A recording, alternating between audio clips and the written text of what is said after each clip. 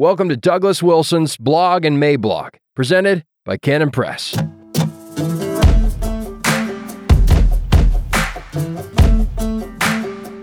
Public Theology comes at your fingertips also. May 10th, 2023. Introduction.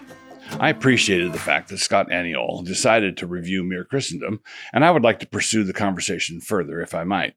If we keep this up, we might actually get somewhere. Scott's review of my book can be found here. While our disagreements are obvious and significant, Scott's clearly had read my book carefully and quoted me in a fair-minded way. The most important indicator that this was a good faith interaction was that he didn't allow our disagreements to force him into the bizarre position taken by not a few of my trollversaries of not allowing himself to agree with me on anything. All in all, this was a good review in that way. I was also grateful that Scott kept to the issues I addressed in the book, not getting into side issues like what kind of font some Christian nationalists used for their web statement. This was a helpful and wise move because Presbyterians and Baptists have ever and anon had historical difficulties whenever it comes to discussing issues regarding the font. I'm not chasing any squirrels here. On a subject like this one, it would be truly easy to get distracted and spend a lot of time and energy chasing after the numerous little squirrels that are involved, when I think it would be much more fruitful to deal with the two bears that Scott identified. And here they are. Quote, Wilson's Mere Christendom confirms two important ideas I've been trying to make in the current debates. One, building Christian nations is inherently a postmillennial Paedo-Baptist project, and two, forming a robust Christian public theology does not require Christian nationalism. Scott Aniol, a review of Mere Christendom. If Mere Christendom is doctrinally a niche project, then that would seem to undercut the mere in my Mere Christendom. One of my critiques of various forms of Christendom 1.0 is that people tried to enact too much too soon, not distinguishing first-order truths from third-order truths. And if we can get to what all faithful Christians want, which is a government of fallen men that does not believe itself to be divine, and we can get there without using the phrase or idea of Christian nationalism, then why wouldn't we want to do that? What sort of project? So, is the task of building Christian nations an inherently post-mill Paedo project? I'm not sure that this is a helpful way of putting it.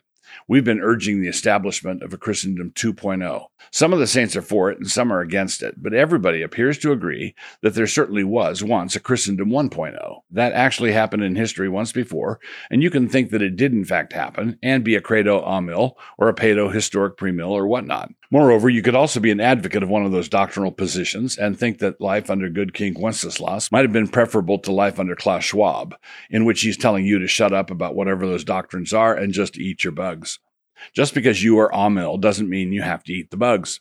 Even if you are Calvinistic amill and your doctrine of total depravity is so robust and gloomy that it makes you think you probably ought to want to eat the bugs. Now, there's certainly a relationship between post-mill thinking and Christian nationalism, in that at some point post-mill thinking necessitates Christian nationalism and a Mere Christendom after that. This is even the case for Banner of Truth postmillennialists, who want the whole thing to be simply a festival of gospel preaching and who never allow themselves to wonder what the magistrates over these newly minted Christian nations were going to do with themselves when the revivals were over. In short, Christian nationalism is kind of baked into the post-mill position. But there's nothing in the other eschatological positions that would preclude Christian nationalism. All dogs are mammals, but not all mammals are dogs.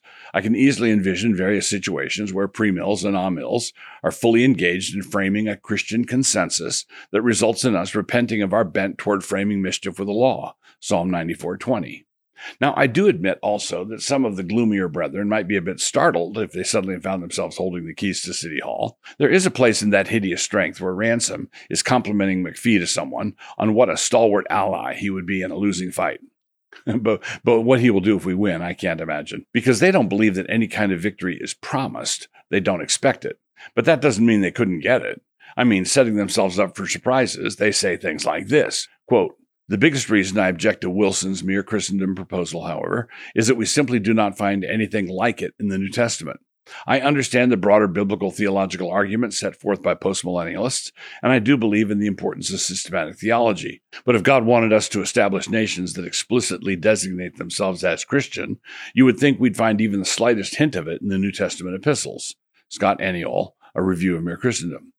This is like saying that if Christ had intended for us to disciple the nations, baptizing them, and teaching them to obey everything Christ had commanded us, he would have given us a clear and unambiguous command.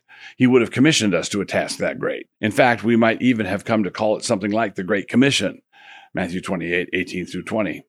Scott is saying here that there's not the quote-unquote slightest hint of establishing nations that are explicitly Christian in the New Testament epistles. He is saying that if our reading of the Great Commission were correct, it should show up in the epistles.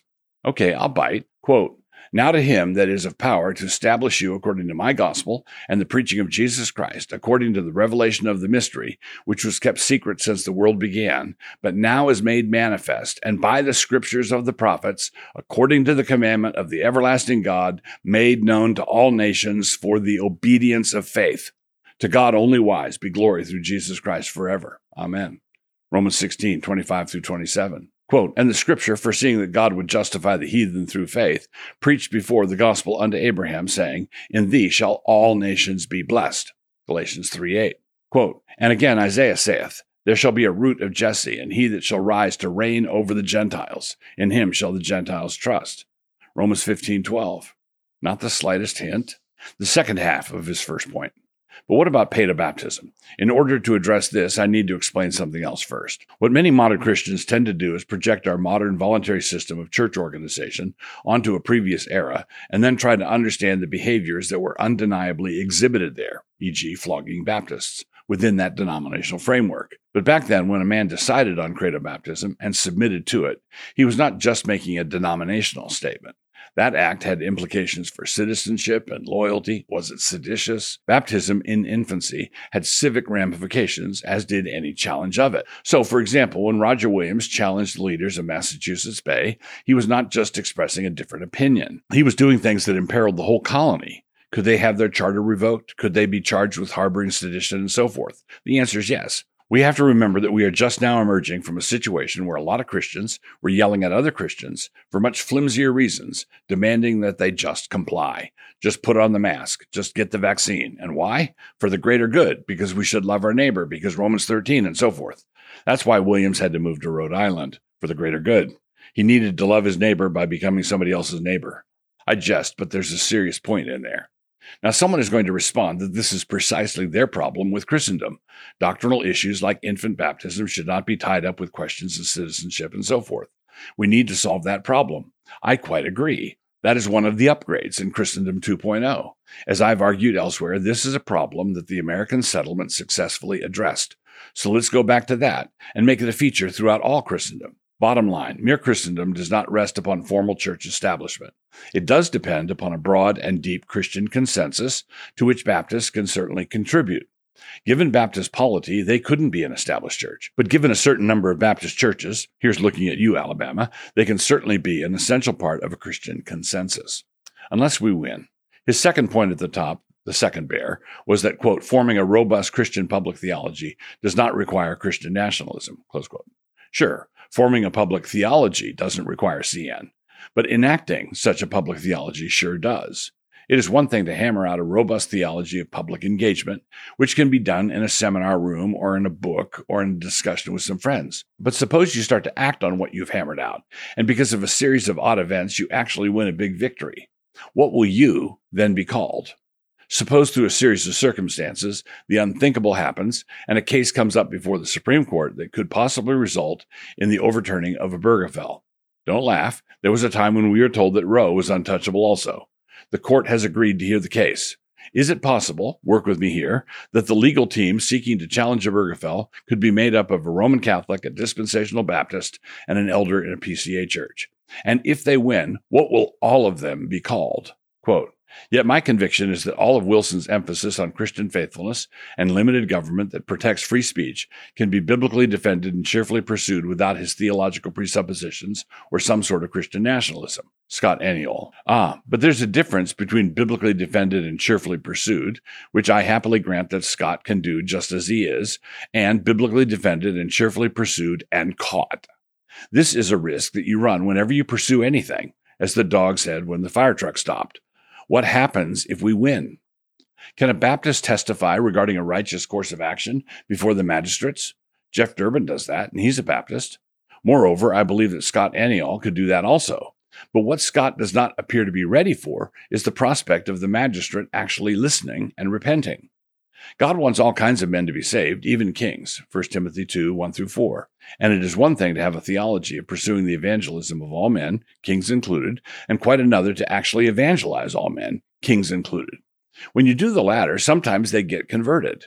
And when they do that, the king turns to the Baptist preacher who had so fearlessly declared the message of free grace to him and shakes his hand with tears in his eyes. He then says, "Brother, so glad you were sent to me. Something has been on my conscience for years now. What do I do with my prison system? There are thousands of wretches in there, some deserving, some not, and the whole thing is a convoluted mess. I am a servant of Christ now. What would he have me do?" To which the evangelist replied, "Don't know. This world is not my home." And he departed, plugging the book yet again. Again, I'm writing about Mere Christendom. If you are intrigued, and by this point, why wouldn't you be, then it is time for you to mosey on over, order a copy, and await developments. Read it and await developments.